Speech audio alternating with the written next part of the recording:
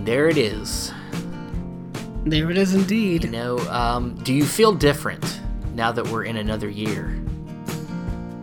I never feel I don't different. either. I don't know if it's just me, or am I not right? And am I not right because I don't feel different? Time really doesn't have all that much meaning anymore after last year. Everything just kind of rolls into the next thing. It's always been like that. Yeah, I guess that's true. I think the older we get, the more jaded we get. But it is indeed a new year, and this is a new episode of Cinema Discovery Project. This will be our newest episode, or first episode of the year. After a little bit of a break. Yeah, about a month and a half or so. Goes by quick. We had to take a little break. I am now in my new digs. Wasn't too far of a move, about 30 minutes, but now I'm in my own new setup here. If we ever do video, maybe you'll get to see it one day. But yeah, I was to say you're describing things that the audience can't see. I know, but so they wouldn't know the difference between the old digs and the new digs. I mean, I know. Yeah, but I feel good about it. So good, and that's the most important thing is that you feel good about it. So today we decided that to have more of a relaxed episode to start off the new year, not really doing too big of a focus on anything in specific, more of a casual kind of talk that Steven and I usually have. Well, just on the regular. Yeah, this will feel more loose than usual. Yes. Our typical episode, we focus on one film, and a lot of people are coming out with their best of 2020 lists right now. But thing is right. All of the films are not released yet. And being that the Academy Awards has gotten pushed back about a month or so. I think it is. So a lot of movies are kind of getting more time to come out. So we're gonna wait and maybe do it on our next episode, our best of 2020. Right. But this week we decided that it is January, and typically January is looked at as a kind of dumping ground for films that nobody wants to see.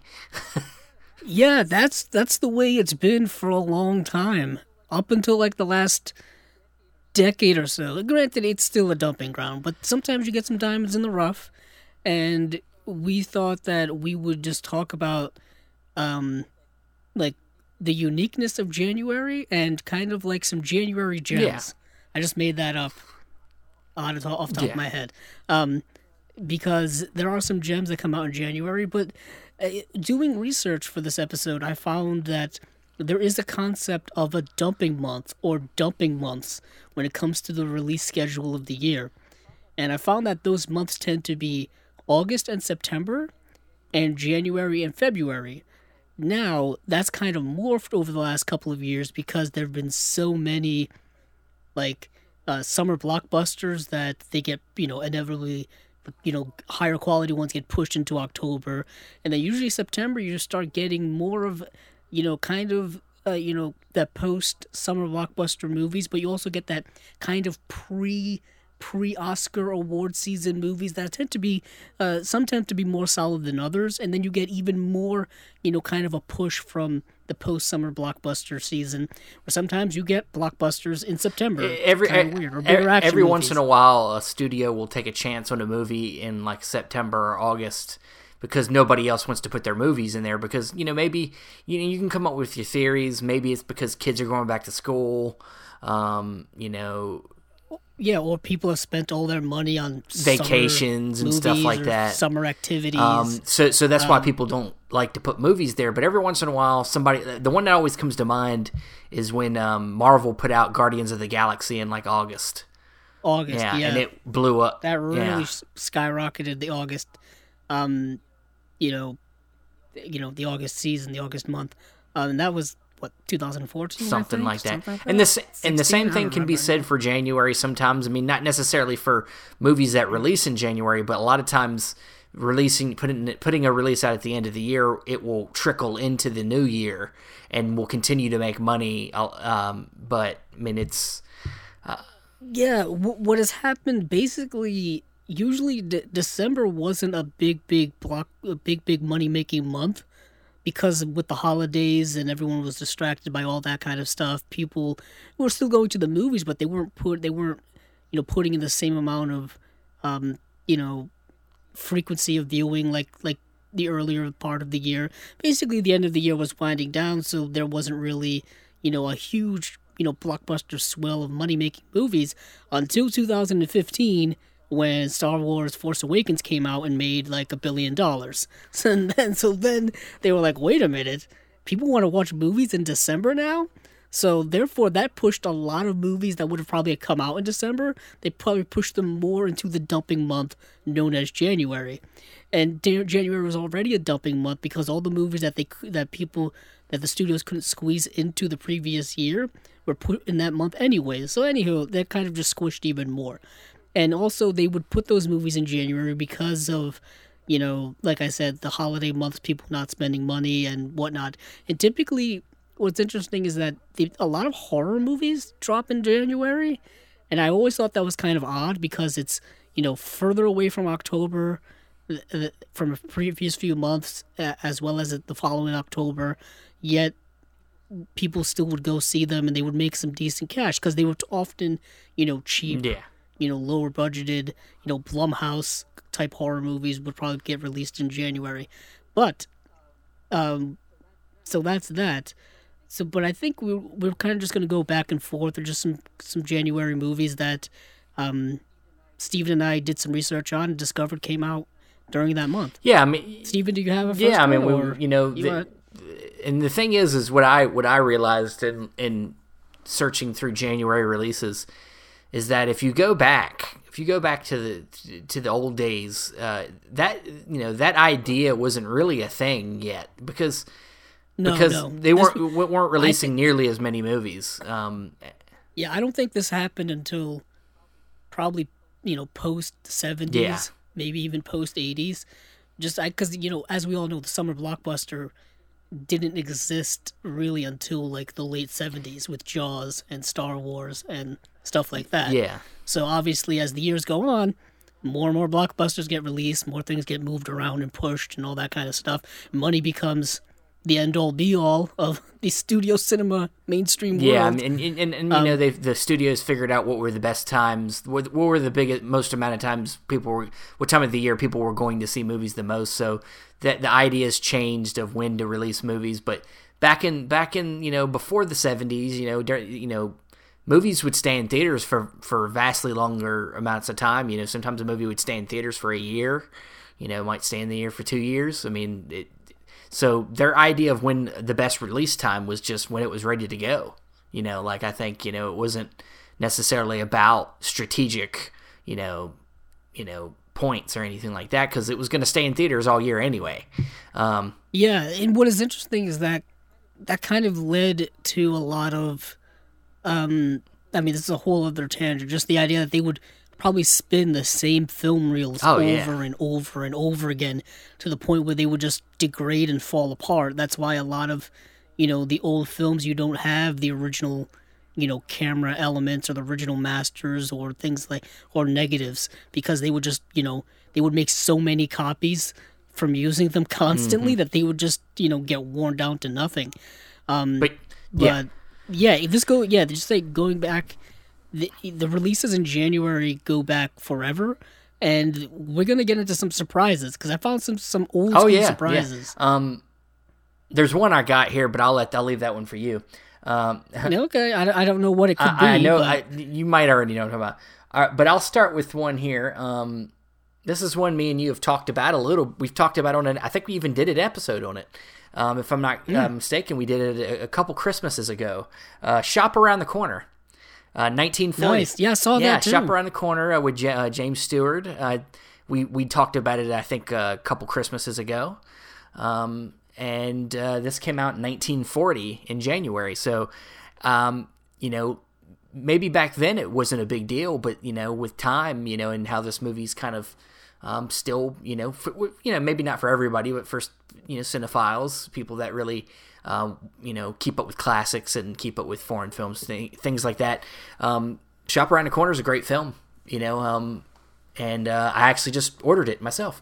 I actually coincidentally got it for Christmas. Yeah. So the Blu-ray literally just came out. I want to say December 23rd, 2020, for those of you listening to this in the future at some point. The Blu-ray literally just came out. And Steve and I literally just Warner got Archive. Put out by Warner Archive, it looks gorgeous. Yeah. It's gorgeous black and white. Jimmy Stewart is in it. We did talk about this movie coincidentally. So if you want to hear us talk... it's a charming movie. If you want to hear us talk about it in depth, going through the whole movie, go find that episode. It's kind of one of them movies that isn't like too Christmassy. Like it's not a super Christmassy movie. Like it's not, the Santa Claus or anything, but it's set at Christmas time and it's about the spirit of Christmas, more than anything. It's about people and interacting, and it's a good movie. It's a really good movie. Coincidentally, the movie that I want to piggyback off of that is actually the movie that came out of the following week in 1940. I think I know where this is. Because this Shop Around the Corner came out January 12th, 1940, I believe. This movie came out January 18th, 1940, and this is His Girl Friday, starring Cary Grant and Rosalind Russell, directed by Howard Hawks. And this is a great screwball comedy. This is just really fast-talking, great dialogue, constantly moving, super energizing movie. This is definitely a movie I think we want to do an episode on sometime in the future. Because it's actually not the first adaptation of this story. I believe it's the second, but it's the most famous of the two. I think the first one was called Front Page and came out a few years before this movie came out. But this is one of the, I would say, quintessential, early Cary Grant films in his career, and it really defines the kind of exuberant, almost zaniness that Cary Grant could perform on screen. And it's one of my favorites from his and one of my favorite Howard Hawks film. And it's really good. I was really surprised that it came out in January of 1940. Apparently 1940s had a string of good January releases, like suspiciously notorious January releases. I mean, it's like I said, it didn't really matter. That the idea of when it came out didn't really play into people's minds. I think more than just when it was ready to be done, they got it in, when it was time. But moving on, I guess if we're going down the decades, I feel like we're both heading just down the timeline here.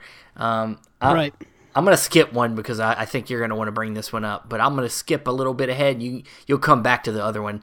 1945's movie we also have talked about, Laura, came out in January. Yes. Really? I did not know that. Nice. Laura's one of our favorite film noirs. We talked about it, a few months ago? Like 2 months ago. Not even. And, it's about it's in a lot of ways, it's a basic classic film noir where somebody's murdered and then there's a mystery, and then it kind of gets a spin on. We don't want to give away anything, but it it kind of has a nice twist in the middle there, and it's got some of the some great characters, and Gina Tierney's gorgeous and fantastic, and it's just a great film. Dana Andrews, like I said, we did an episode on it. Go back, check it out.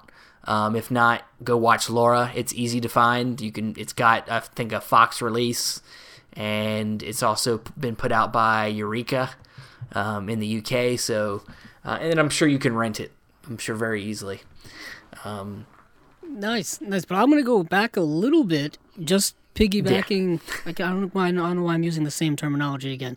Anywho, just to plug our podcast once again. A plug within a plug. I'm gonna Shadow of a Doubt came out January 15th, 1943, which we also did an episode on. It's also a film noir / thriller, directed by Alfred Hitchcock, starring Teresa Wright and Joseph Cotten. I believe it's Alfred Hitchcock's first American set film. we did a whole episode on it, so definitely go and check that out. But yeah, that came out in January. A Hitchcock film coming out in January. Just find that I find that odd to me. You're gonna think that's odd, but honestly, it happened again not too long after that. 1959, North by Northwest came out. Yeah. Wow. Yeah. Nice. So North by Northwest, once again, a Cary Grant film. This is a remake of one of his own movies, right? He did. It's kind of 39 Steps. 39 Steps. So kind of it's like a pseudo remake, or like kind of like it's weird because Alfred Hitchcock kept doing a lot of the same stuff over and over again. When it came to like the Wrong Man scenario and like someone on the run or something like that. So the 39 Steps is like a first run of that concept, and then the North by Northwest is like a more polished it's Americanized. It's an Americanized version because it was after 39 Steps was before he came to America. Yeah, that was like in the 30s. So, but it's like a more like refined like he was at the top of his game versus this was right before he did Psycho. Kind of. I mean, he was about to do Psycho, and he'd already done a bunch of great movies before that. So, starring Cary Grant, Eva Marie Saint, James Mason is in the movie. Martin Landau's also in the movie. It's an all-time. Probably a lot of people's favorite. We say like he's the master of horror or master of thriller, but he kind of, I think, mastered that paranoid thriller more than anything.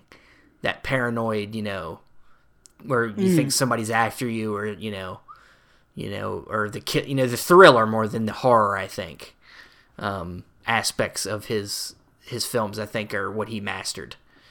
But yeah. So Hitchcock in January is the thing. I guess so. Let me see what else I have here. I have some more earlier stuff. The Grapes of Wrath. Talk about super classic, both literature and, movie adaptation. Best Picture winner, I think, for 1940. The Grapes of Wrath, directed, I want to say, by John Ford. I'm looking it up right now. Yeah, directed by John Ford, starring Henry Fonda. John Carradine is in it. And it's like I said, it's an adaptation of the John Steinbeck novel, all about this family trying to survive during the Great Depression as they move westward to California to find just, jobs and a new life and all that kind of stuff. Really kind of a quintessential novel of, of the Depression era. And yeah, it's a really great film. I think it really holds up because there's a lot of, really good themes in it. And Henry Fonda is really fantastic in it. But yeah, that came out in January. It came out in January, and it's a Best Picture winner. Yeah, it had its New York premiere January 24th, 1940. No. I got so more early ones. You're gonna make me do this because you haven't said it yet, but Casablanca came out in January. Yeah, 1943. I'm gonna let you talk about this one because it's your favorite movie, or my. Yeah, it's one of my favorite movies of all time. Yeah, it came out January. What is that? Well, January 23rd, 1943. It's it's Casablanca, directed by Michael Curtiz, Humphrey Bogart, my favorite actress Ingrid Bergman, Paul Henreid, Claude Rains, Conrad Veidt is in the movie, Peter Lorre's in the movie, Ezzy Sakali is in it. Sidney Greenstreet, who always seemed to play like kind of a nefarious, like, bad guy in every movie he was in at the time. Sidney Greenstreet, who may or may not have been the inspiration for Jabba the Hutt in Star Wars. I don't know. I think that was a rumor I heard one time.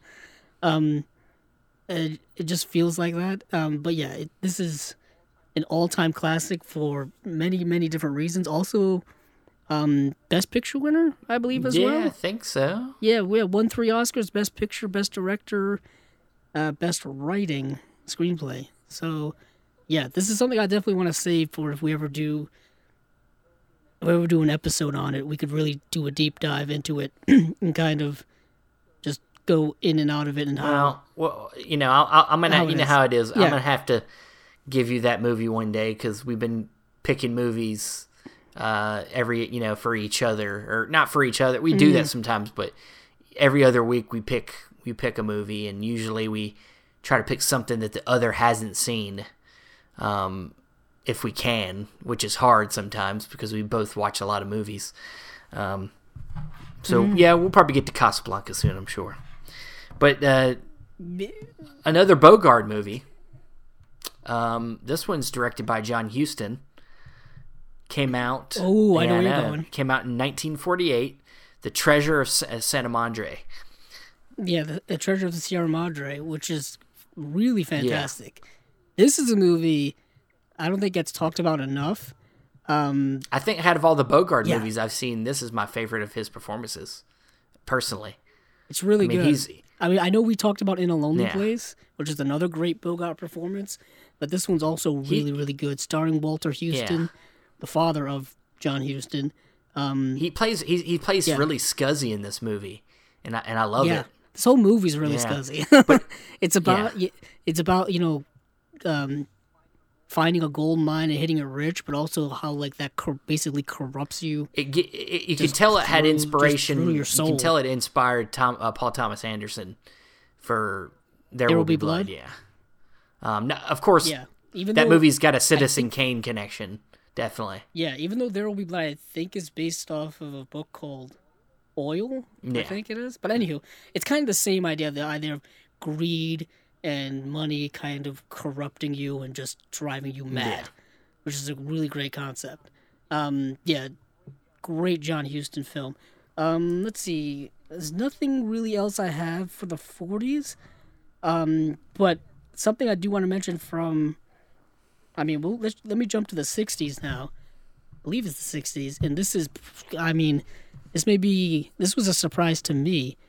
When I was looking it up, 1964, Dr. Strangelove, or How I Learned to Stop Worrying and Love the Bomb, Stanley Kubrick's great satirical take on the Cold War and the fear of nuclear war and stuff like that between the United States and the Soviet Union. This film came out January 29th, 1964, starring Peter Sellers, George C. Scott, Sterling Hayden, Slim Pickens in it. James Earl Jones, a really early role for James Earl Jones. He's one of the pilots. If you ever want to see James Earl Jones youthful in some way, very youthful. He is. Very youthful. And this movie is... I don't know if it's my favorite Kubrick movie, but if someone were there. Like, hey, what's your favorite Kubrick movie? I'd be like, Dr. Strangelove. It's probably my favorite. It's the first one that popped in my head. Either that or A Clockwork Orange. I rewatched Full Metal Jacket recently. That's one of my favorites. 2001, I think it's weird to say if 2001 is your favorite or if it's his best. I feel like those are always two different things. Yeah, I don't know. That movie's just so far ahead of its time that it's almost like you can't really quantify it in any way. But Dr. Strangelove is just an amazing movie to me. It's such a ballsy and ambitious film. You know, making fun of the Cold War within the Cold War is interesting to me because this is the post-Cuban Missile Crisis. This is like, what is interesting is this was originally supposed to come out, I want to say, in the fall of 1963, and then President Kennedy got assassinated, and that pushed the release. And that's why I think that's why it came out in January. Yeah. So it's an all-time film. Peter Sellers plays what does he play, like 4 characters in this movie? No, 3 characters. Looks like, he plays Lionel Mandrake, President Birkin Muffley, and he plays Dr. Strangelove. So he was originally supposed to play the Slim Pickens character. Yeah. But apparently he got injured and couldn't, physically injured, so he couldn't do it. He couldn't sit in the plane or something like that. But yeah, so that's if we were ranking these, this was going to be pretty high on my list because that was our original concept for this episode. We were going to do our personal rankings, and this would have been 1 or 2. All right. I'm going to move into the 70s. Okay. I don't have any 70s on my list here. So the movie starring Jack Nicholson, The Last Detail. Ooh, now that's a movie. Yes, a very good movie about, I guess you could say it's about, it's kind of a comedy, it's kind of a drama. You got these militant officers that are like, kind of like, are they like, if I'm remembering correctly, delivering a younger soldier to like a court? Didn't he have like a court date or something? Yeah. Yes. Yeah, it's directed by Hal Ashby. Yeah, Hal Ashby. Starring Jack Nicholson, a young Randy Quaid before he lost his goddamn mind in this movie. And Randy Quaid is the young Navyman. I don't know. Yeah, Navyman. Navyman who's is going to be I think they're escorting him to prison. Yeah, and it's just their journey to like getting him to this place, and it's just them. Yeah, it's kind of a movie. It's like a road trip movie. It's basically a road trip movie. They're kind of letting him experience things, kind of give him his last hurrah of sorts, like throughout the trip. They go to a bar, and he's never had a drink at a bar because I guess he's too young. And so they it's a kind of a memorable scene where Jack Nicholson does his crazy thing and goes crazy on the bartender. But it's a good movie, good solid movie. Yeah, it's based off of a novel as well. What was I saying?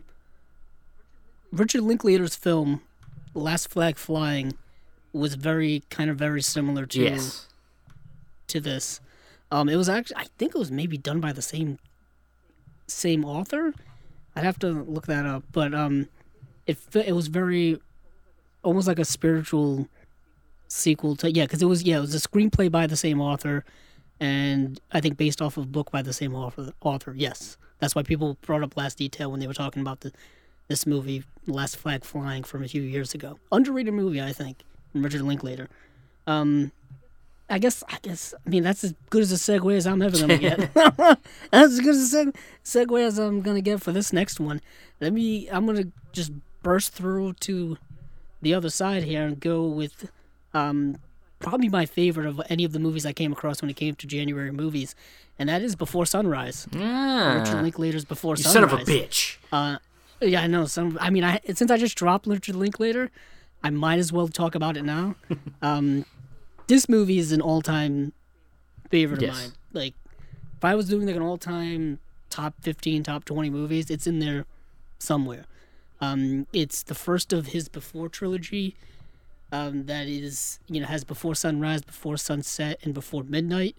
I mean, if we ever get a fourth one, who really knows? The time has kind of elapsed to get a fourth one by now, but who knows if that'll ever happen? This one, as well as as its sequels, stars Ethan Hawke and Julie Delpy, and they play Jesse and Celine. And in this movie, they're two young people who meet on a train traveling through Europe, and they spend like one night in Vienna together, and it's one magical evening, if you will. It's one of the most genuine, like, sincerest romantic films I think I've ever seen and will ever see. It's just really, really authentic and genuine and magical, if that's too pompous of a word to use. But it's really good screenplay, really well acted, and it's just really fascinating how Richard Linklater made a movie so simply yet so profound as well, where it's just people walking and talking for an hour and 41 minutes.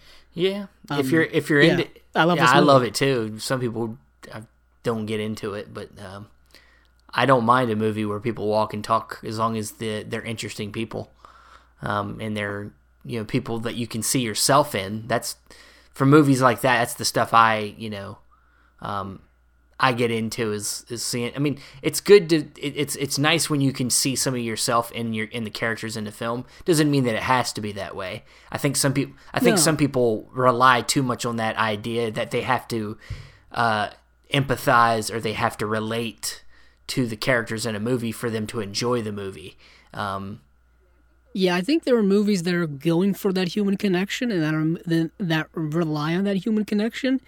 When it's such a personal, intimate film like this, I think that's necessary. Yeah. But a lot of films, I don't think specifically need that, and some people tend to still look for it when it's not there. Yeah. When they don't find it, they automatically kind of dismiss the film. I mean, that's more kind of a criticism on film criticism, but I've always find myself going back to this movie and getting stuff out of it every single time I watch it. For many people, Before Sunset seems to be their favorite of the trilogy, and I don't doubt it because it's an amazing movie. This film for me, I don't know what it is. I can't quite quantify what why I choose this film now over Before Sunset. What's funny is and I've seen the movies, I think twice, all three of them at least twice. If I'm being honest, Before Sunset's my least favorite of the three, which is funny is I guess it's the hot take.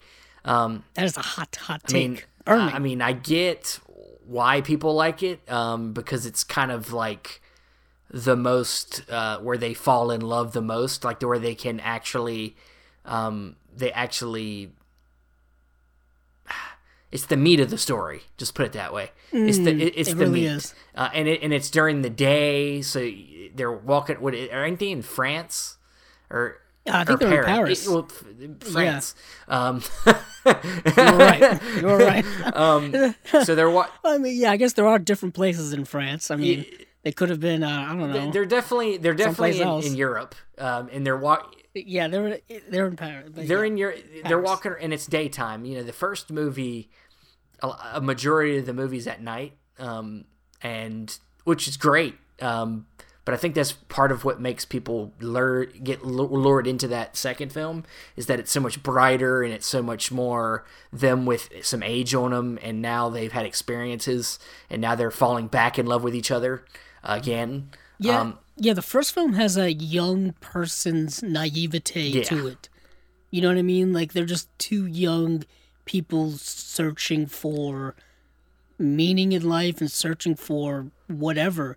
And then the second film takes place, and we probably should say this, takes place 9 years later. So they're, like almost a decade older, decade more experienced. They have more, they've lived more of their lives, and they can talk about more, different, more mature things, and more.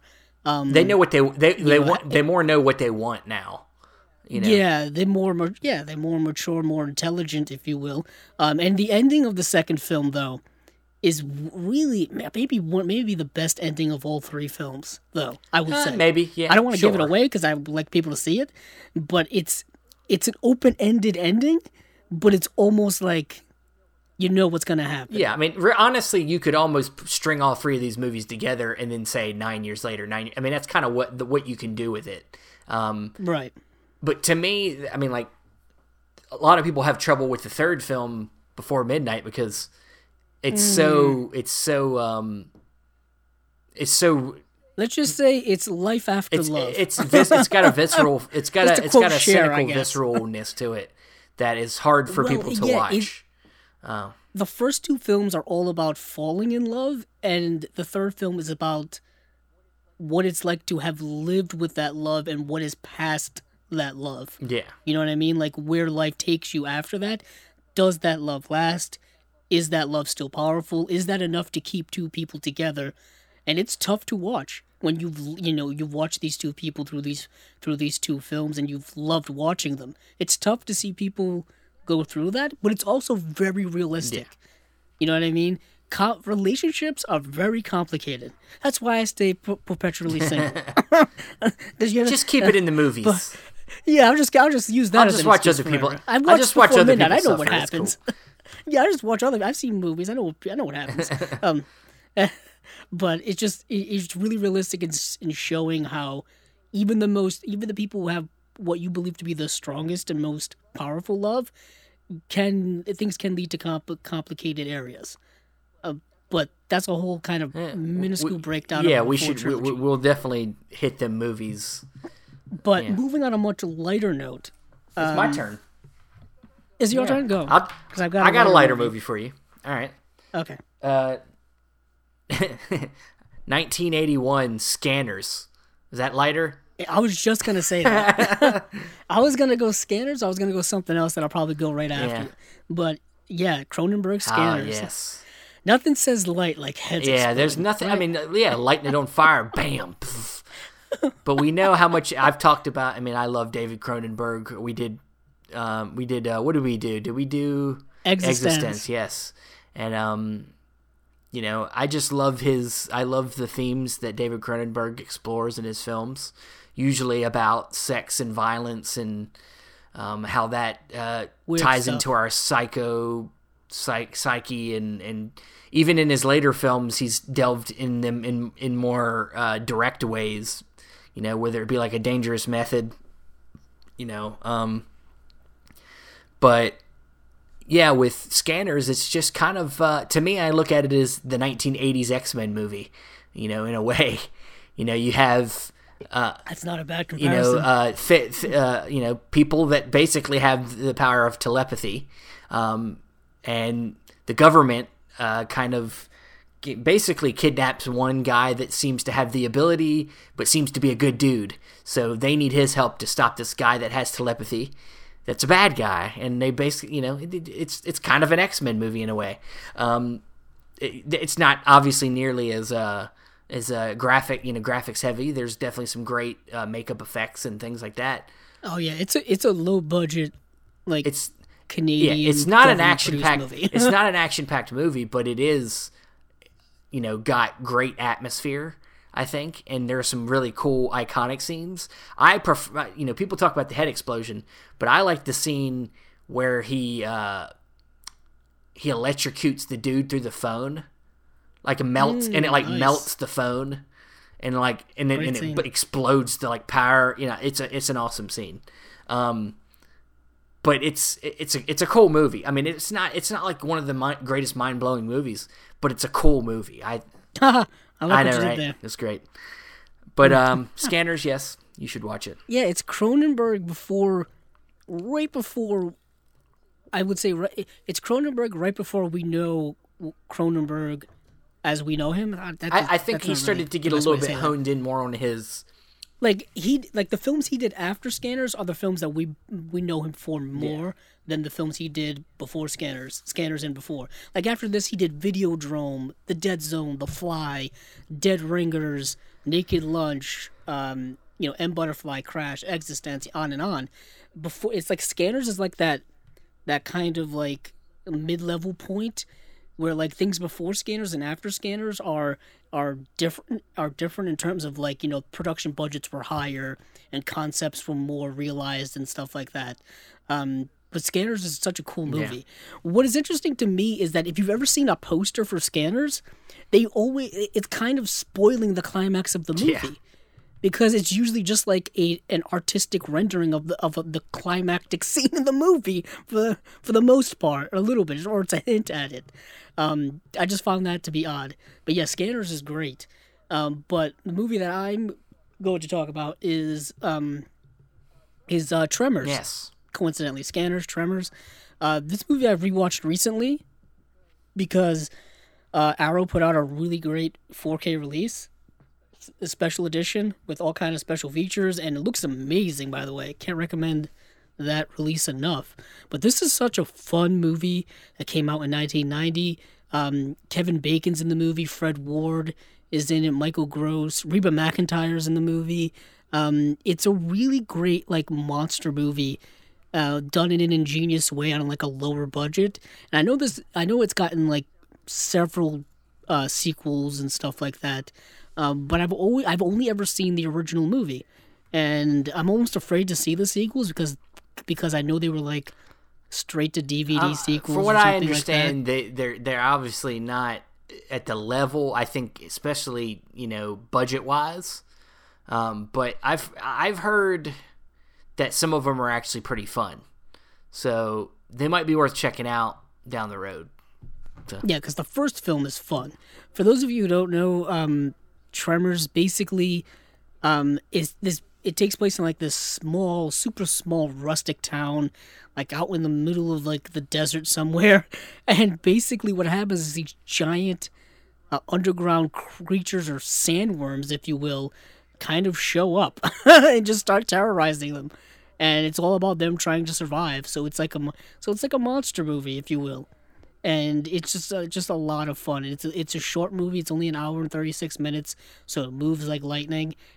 But I really, really like it a lot. It's kind of a quintessential, January fun movie. Yeah, definitely. Once again, another light movie I can throw at you. Nice. Blood Simple, 1985. Oh. Came out in January, from the Coen brothers. If I'm remembering correctly, Jennifer Jason Leigh's in this movie. Am I thinking of the right actress? No, Frances McDormand. No, you're right, Frances McDormand. I should have known. She's been in so many of their movies. She's in all that. Well, she's married to Joel Coen, I think. Okay, I didn't know that. Let me actually look that up so I'm not... But Blood Simple's kind of a crime thriller.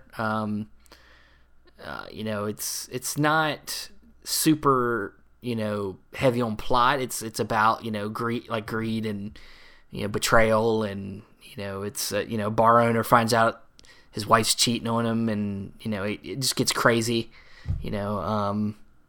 It's just a cool crime movie, I don't want to give too much away. Yes, Frances McDormand is married to Joel Coen. They've been married since 1984. Coincidentally, right around when this movie came out. I wonder how she got the role. No. I don't know how she met him. But anywho, so this is actually, I believe, the Coen brothers' first movie. I think it's their first feature, and this was actually done before they could be before they could be credited as the Coen brothers, and one of them would have to take the I think credit, usually Joel Coen usually uncredited. took the credit, I think. Yeah, I think he did. At least on this one, definitely. Yeah, this film also stars Emmett Walsh, Dan Hedaya's in it. It's a really good, also kind of crime neo-noir, if you will. This also has a Criterion release from a few years ago, which I really, really have been wanting to get, because I have the original Blu-ray release, and I know they did a new transfer for Blood Simple, and I heard it looks really, really good. And I think there's an extra feature on there where I think Guillermo del Toro is talking about the movie, if I remember correctly.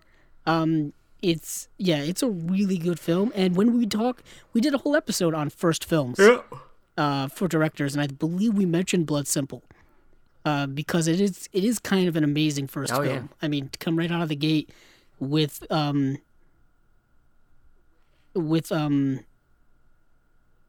this movie is really kind of incredible. I was just looking to see if that extra feature is on there. No, it's not. Apparently, I don't know where I heard. Stop Guillermo making del Toro up talking stuff. about Blood Simple. I'm probably making up stuff. Jeez. Who knows? Well, there's a conversation. There's an extra feature called A Conversation with Dave Eggers, but that's not. That's not Guillermo del Toro. Obviously. No, it's not. No, it's not. But. All right, Andrew, move on. Move on. Yeah, move on. You're next. Next, let's stay in the light realm. I'm gonna go with From Dusk Till Dawn. I didn't catch this one. Which is the Robert Rodriguez film from 1996. Talk about January horror movie fun. I was actually gonna ask you, Stephen, is this film would you consider it a cult movie, or is it just a good movie?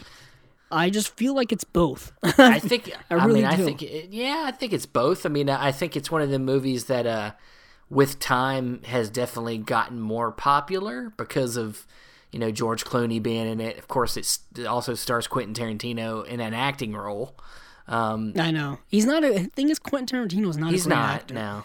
And what's funny is that originally he wanted to be an actor. Yeah. Before he became a director, and every time you see him pop up, it's like maybe. Now, I mean, I just think of his Australian. He gives himself a cameo and everything, so it's like I think of his Australian accent in Django and how terrible it was. Yeah.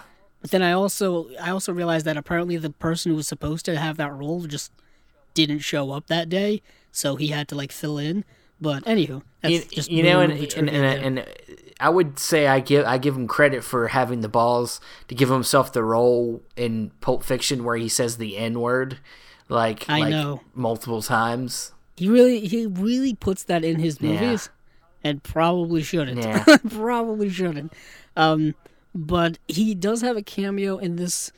Not a cameo. He is in the movie for a little while. I'm not going to say anything, but he also co-wrote the screenplay with Robert Rodriguez.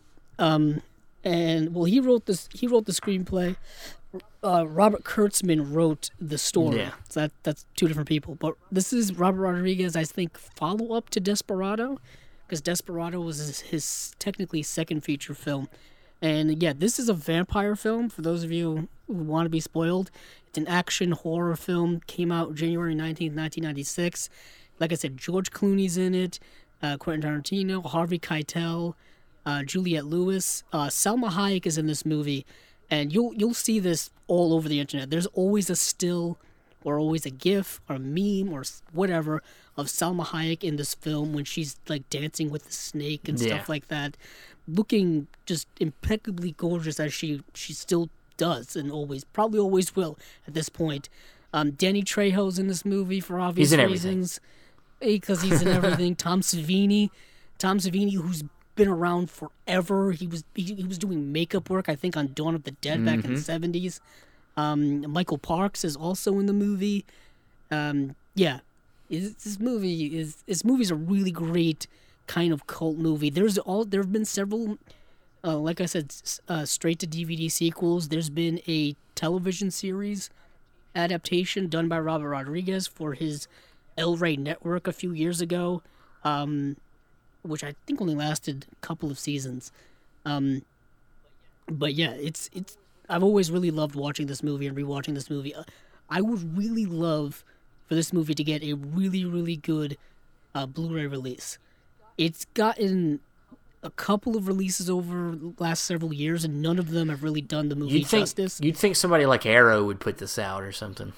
It feels like an Arrow or a Scream Factory release or something like that. I hope someone somewhere puts this out and giving us a deluxe edition with like new special features. There was a whole like documentary making of called Full Tilt Boogie, which could use like a release as well. There was a DVD release. I think it was a 2-discer that came out, late 2000s or something, and that had Full Tilt Boogie as well as some other features. But then I think it was Echo Bridge or someone put out a Blu-ray release, had no features on it whatsoever. Do you remember back in the day where they would put like 4 movie like they would put like From Dusk Till Dawn and like 3 of its sequels like on like 1 disc or 2 discs, and they would put out these packs and they would be in like the $5 bin at Walmart and stuff. And that's kind of how this movie was always treated, and I always hated that because I thought this movie was good enough to get its own deluxe treatment. So yeah, I would love for that to happen. So that's From Dusk Till Dawn. Check it out if you love kind of action horror movies. Directed by Robert Rodriguez, who I think is still to this day, I think is an underrated director. He's an underrated director, but he just, I think he has a hard time picking things that always work. I don't know that he always picks the greatest. I will say this, his catalog, his filmography, I was going to say fluctuates, but it's very varied in terms of content. The more I look at it, I mean, he did all those Spy Kids movies. He did Shark Boy and Lava Girl, but he also did like From Dusk Till Dawn and Desperado and Once Upon a Time in Mexico. And I think he produced that movie. Yeah, he directed Predators, the one with Adrian Brody in it. Didn't he direct? I know the one you're talking about.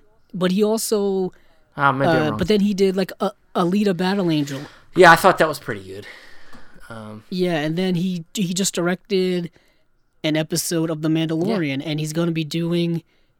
Isn't he going to be doing the whole Boba Fett series? I think that's... By himself? I think so. I've always been a big And he did Machete. Yeah. Machete Kills. So he's done like everything. He's producing a Zorro TV series. I mean, look at his filmography, people.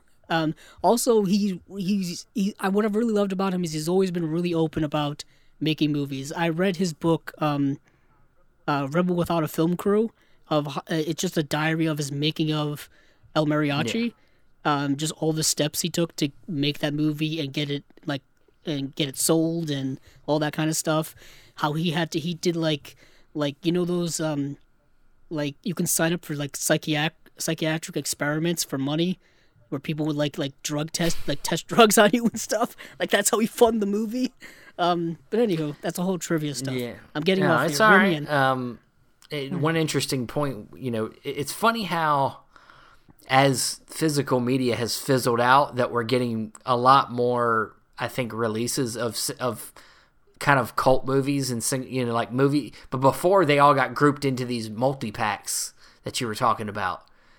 I feel like we're actually getting more variety now than we did before. I don't know why. What I have found more recently, and you'll have to probably reel me in on this, is that the more, I would say B movies, cult movies of like the 70s, 80s, and 90s are actually getting treated much better when it comes to physical media in terms of like the presentation of the movie, extras, and all that kind of stuff than mainstream movies are getting treated. I think maybe what's happening is that the studios are not giving a shit about their physical media, so they're just selling them off to these boutique labels and these, and saying, hey, you can have the license to the physical media. I don't care. We'll make a buck here or there. Who cares? It's like, just as long as they have the streaming rights. They have the streaming rights. They think it doesn't matter because nobody likes to buy movies anymore. So, and to be honest, it's probably more cost effective for them because all they have to do is just hand over, the masters or the elements that they have. And then like the boutique labels can do what they want with them in terms of like restorations or remasterings or whatever. I mean, unfortunately, sometimes they hand you masters that aren't very good, and you kind of have to deal with what you have to deal with. But like I was saying, they're treating them with a lot more respect and care and effort than I've seen mainstream studios treat mainstream movies nowadays. In terms of like, in terms of restorations and stuff like that, I find that studios, when it comes to their back catalog titles, they'll put maximum effort into their prestige back catalog. Like, they'll always keep putting out the same movies over and over again, but they'll just kind of leave the other ones, like, derelict. They'll just, like, push them off to the side and don't talk about them. There hasn't been more releases of Die Hard than anything I've ever, Yeah, like, how many releases of Die Hard are we going to get? How many more releases of... I mean, now that 4K is around, all of the old back catalog stuff is being re-released in 4K. I mean, I know, as a collector, I just rebought Jaws and Back to the Future in 4K. Jesus. You know what I mean? So they got my money, but it's like, how many more releases are they going to keep doing of those movies, but not giving us good releases of, some other title in their back catalog? For years and years, I always had that running joke, Steven, about when is Roman Holiday going to get a Blu-ray release, and it finally got it. So, finally got it, and like I said, I don't know if it was last episode or a few episodes ago, Paramount just woke up out of a several years long coma and decided to start releasing their back catalog of titles. So I don't know what's going on. Like I said, I think they're figuring they might as well do it and make a few extra bucks. I guess I don't know. I guess so. But anywho, let's move on to... You got anything else? Yeah, another kind of in the horror genre. If I remember, 1987, The Stepfather. Oh, wow. The original Stepfather, not the one that they not the remake, but the what is it? Anthony Quinn? What is this? What is his name? Terry McQuinn. Oh, Terry O'Quinn from Lost? Yeah, he's the one that plays the stepfather in the original. This... Yeah, 1987 Terry O'Quinn. Is that... Yep. Yep. Well, this has a Shout. I think it's a Shout Factory release, and it's about just a guy who's basically a serial murderer. I mean, I mean, it starts out, and he's with his family, and everything seems to be all cheery, and then suddenly something switches his mind, and he just murders them all, and then he basically goes on to another family. He like makes a woman fall in love with him, and then he's like the man of somebody, and then basically the kid becomes suspicious and tries to fight back. It's just a straight up kind of like I wouldn't say it's a slasher, but it's definitely kind of just a straightforward movie about a psychotic man who goes around and murders families. But it's got some interesting. It's a very great performance by Terry O'Quinn. If you've seen him from Lost, this would be a good one to go back and watch. So, yeah, I recommend. Nice. But I'm gonna go now. I'm truly gonna go lighter this time. I'm gonna go with the comedy. Waiting for Guffman. Ah, yes. The Christopher Guest movie came out January 31st, 1997. It's technically a 1996 release because it did get a few, looks like, film festivals in 1996. Actually, it got Boston Film Festival and then Toronto. And then and then it got its theatrical release January 31st of 97. Yeah, I mean, if you've never seen a Christopher Guest movie, it's tough to explain because the comedy is so unique and so quirky and dry and snarky and well written and satirical. But yeah, this movie stars Christopher Guest. Yeah, he's in the movie, but it has his usual troupe of like Parker Posey, Catherine O'Hara, Eugene Levy, Fred Willard is in the film.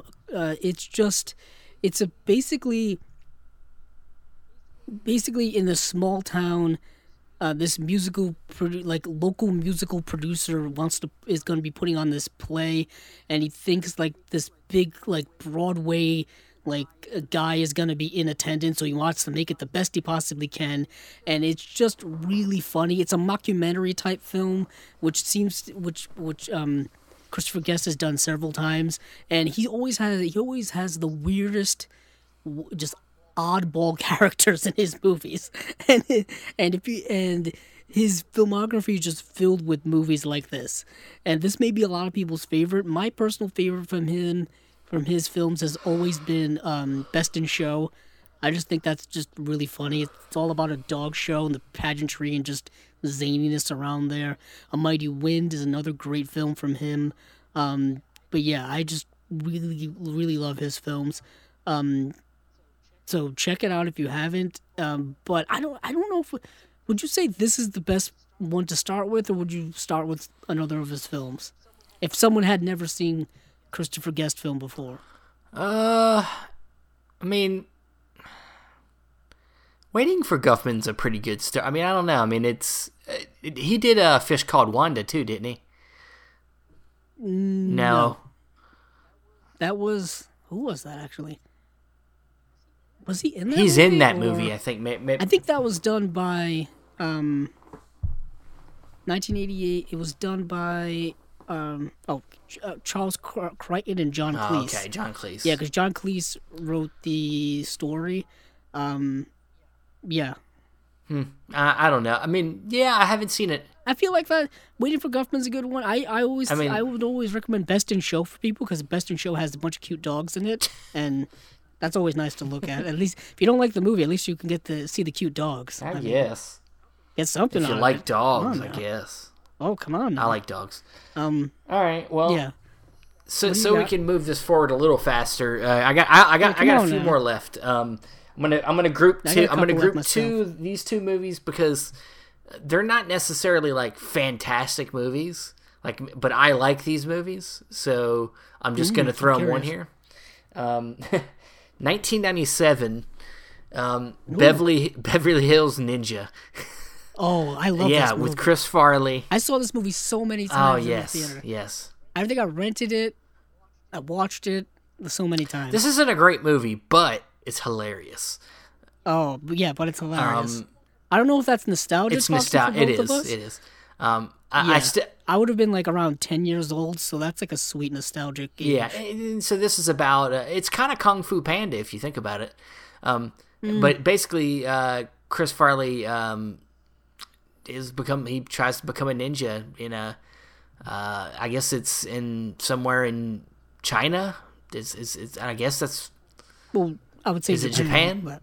I don't know. Yeah, that's where the ninjas. Is that the word? Yeah, I don't know. I don't know about ninjas. But basically, he tries to go on like a quest to prove that he's got what it takes, and his brother, his kind of adopted brother, goes to America. He's played by Liu Kang from Mortal Kombat. I know. Talk about a blast from the past. Right? Goddamn. And he goes and kind of helps him out without him knowing, and it's got some great physical comedy. And if you love Chris Farley, you'll be into this movie, I think. And then the other movie I was going to group with it, which I actually think is a pretty underrated movie, is from the same year, and it's called Desperate Measures. Never seen it. It's got Michael Keaton and Andy Garcia in it, and it's about Andy Garcia plays a cop whose son needs a bone marrow transplant, and so they find out that a match that of his is from a kind of like a high level, criminal, played by Michael Keaton, and so basically the movie's about how Michael Keaton's character uses this. This attempt at he allows them to take bone marrow from him, so they had to take him to the hospital, but then he turns it into an escaped attempt, and so the whole movie's in like a hospital, and they're trying to find him, and he's trying to escape the hospital, and it's also about the morality around saving the kid and stuff like that. So like, it's a cool action movie. I like it. It's a fun one. Yeah. Nice. So I'm gonna go. Well, one we didn't mention super early on, a silent movie, a movie that I believe we've talked about on the podcast as well. That is Charlie Chaplin's The Kid. Also came out in January. Check out that episode. I believe we did about it. Also, I'm gonna group these two together because one is the first movie and one is the second movie. And yeah, this is more. We're talking about more modern movies now because we're winding down the podcast. But Paddington and Paddington 2 are probably two of the more delightful, heartwarming films you'll ever see. Just super, super happy movies. Very emotionally heartwarming and beautiful films. A wonderful casts in both Paddington and Paddington 2. Honestly, I think these are two of the more, underrated family films that I think should get more notoriety. One came out in 2014, and the other one came out, 2018? Yeah. Or so? Just wonderful films. And then completely switching, 2017 was Paddington 2. These movies started, like, Sally Hawkins is in it, Ben Whishaw does the voice of Paddington, Hugh Bonneville. It's a wonderful, wonderful films. But now completely switching gears here. And kind of what I think is an important movie for many different reasons. and this is because it kind of like gave studios and people the mindset that perhaps January isn't the dumping ground or degenerate movie month that we all thought it was. And that is Taken, starring one Liam Neeson. And the reason why I say this is an important movie, it's because that mindset, and then now it has changed, studios thinking that, okay, maybe we don't have to dump our shitty movies into January. We can actually put a good movie in January and it'll work. And also, this movie functioned as a second act of Liam Neeson's career, where he's now an action star. I mean, he was always, granted, he was in The Phantom Menace as a Jedi Knight, kind of an action role. But I don't think Liam Neeson was ever really quite an action actor before Taken. Yeah. And this was 2008 for those of you keeping... Well, 2009, actually, for those of you keeping track. Yeah, and, the thing is you could say based off the fact that this Taken sequel sucks so much that maybe... Yeah, I was just going to mention that too. The sequels suck. Don't watch them. that maybe this was an accident, but... it was a happy accident. Yeah. When I say the sequels suck, I mean, then I don't know what happened. Yeah. I don't know. The second movie, the second movie has one of the worst edited car chase sequences I've ever seen in any movie ever. So bad. But Taken is such a tight, 90-minute thriller, bit of a throwback, if you will, to the kind of the 90-minute thrillers perhaps of the 90s. But for those of you who don't know, basically Liam Neeson used to be like a CIA agent, so he has all of these badass CIA skills. Where what happens is his daughter gets, you'll never believe this, Stephen, she gets taken while on vacation in Europe. Not the best place to go. What frustrated me about the sequels is they kept going back to Europe. Taken again. It made no sense why these people weren't super traumatized and super protective of their daughter after that first film. And the reason why I say that, I'm a bit of a spoiler here, Stephen, she almost gets sold into sex slavery and sex trafficking in Europe. Yeah. So, once something like that happens, you may not want to go on vacation there ever again. I don't know, man. Apparently in the sequel, we have to do it. It happens here in America, too, so I guess you really not safe anywhere. No, but I'm just saying, the sequels that's why the sequels partially made no sense to me, because it almost seemed like we're recycling the same plot over and over again, as if the characters have amnesia. And then I remember the third movie, if I'm thinking of the right one, is basically The Fugitive. Well, it also, I remember a scene where she throws grenades on buildings or something, like it was okay. Oh, that was the second movie. God, the movies are terrible. Her dad. So her dad gets kidnapped, and in order for him to know her location or something like that, or she I don't know, something happens where in order for him to hear where someone is, she has to make noise, so she starts throwing grenades off a rooftop in a busy populated city, probably killing massive amounts of people. It's so stupid. It really is. But that's the moral of the story, is that we get into our dumping grounds the further along we... Yeah, a lot of these movies do have their faults. Yeah. The last one I have listed here, obviously we're going to miss a lot of stuff. I didn't scour the internet for every January release I thought were pretty good. And of course I haven't seen everything, but the last one I got down here is one that I like also. Not high quality. It's a movie I like. It's called Daybreakers. I think it's a underrated vampire film. 2010. I got Ethan Hawke once again back on our list from January, from Before Sunrise. He's always around. And it's basically about how vampires have taken over, but now they're running low on human blood, so they have to start coming up with alternative ways to get blood, and then it turns that there's a couple of different storylines, but basically some I guess you could say some of the vampires that are going I guess you could say hungry are becoming feral. They're becoming the monster versions of vampires instead of the more eloquent versions. Happens to the best of us, yeah. So, and, it's there's the last little bit of human resistance that are involved in the storyline, too.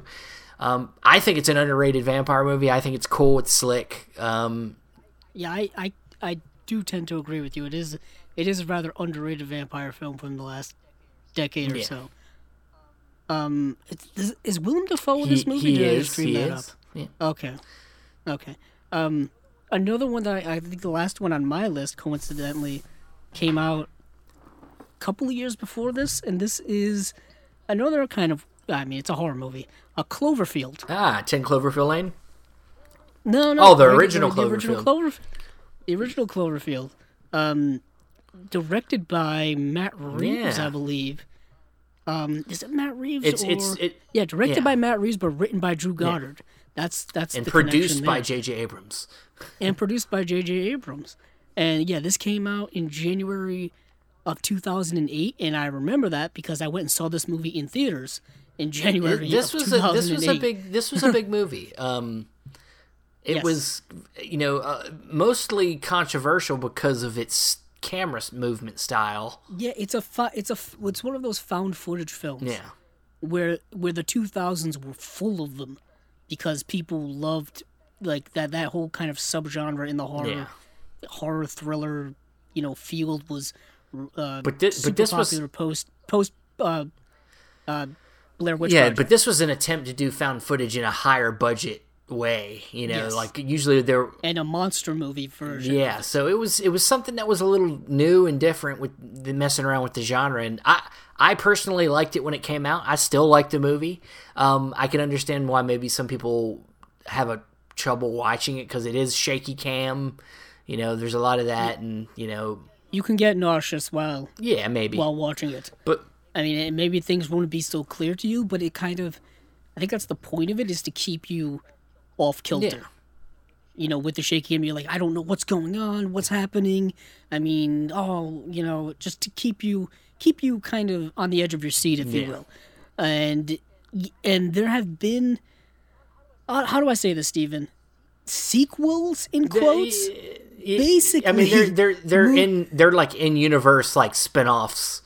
But they were movies that weren't necessarily originally supposed to be sequels or in the Cloverfield universe, and they were manipulated to be. Well, specifically the second film. It started out as a like 10 Cloverfield Lane. Until I don't want to spoil it, but I'll just say this. Like, I don't think that a movie was originally supposed to be called 10 Cloverfield Lane. Like, I think it was supposed to be called something else. And the third movie, the third Cloverfield movie, which is... The Paradox, yeah. Yeah, was it Cloverfield Paradox or something like that? Yeah, the Cloverfield Paradox, which takes place in space. Like, they just intercut, like, monster footage on Earth to make it a Cloverfield movie. And it looked really, like, ramshackled together, like ramrodded together. Like, they just really forced it.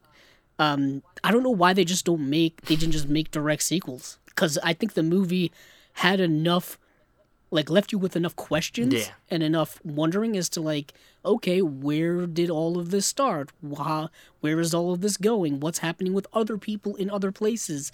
You could have made those straight-up direct sequels instead of forcing these other movies to be direct sequels. I would say 10 Cloverfield Lane works. Although 10 Cloverfield Lane is an awesome movie. It really works, like that movie a lot. though it is kind of shoehorned at the end. I think that was what I was trying to I think it does work, though. John Goodman is amazing in that movie. Frighteningly amazing. Mary Elizabeth Winstead is in that film as well. She's always been one of my favorites ever since Scott Pilgrim vs. the World, and I think she's a fantastic actress.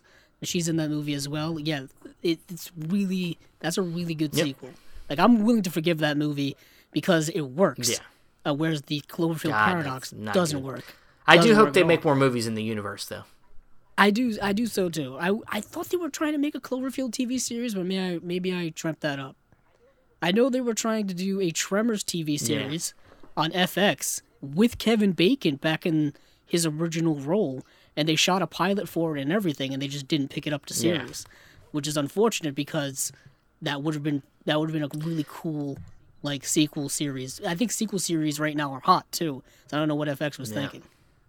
Well, that's it. I think we've talked about a good amount of movies there. We got a good 25 movies or so in there from January. If there was any that we missed, anything that has popped up in your head. Now, of course, we specifically kind of were picking releases that were American released, not necessarily. I mean, obviously the releases happen in all different times of the year and all over the country, all over the world. So, these were more specifically released in January in America. Keep that in mind. But if there's some that we've missed, please throw them at us in comments. Yeah. Anything else? No, that's about it. I'll say it was really tough to go back and find, do a thorough look without deep diving into individual January, month, year by year. Basically, when you did kind of a broad overall search for this type of stuff, you kept seeing the same movies pop up over and over again. And they're not always and they're not always that great of movies either. You're like, eh.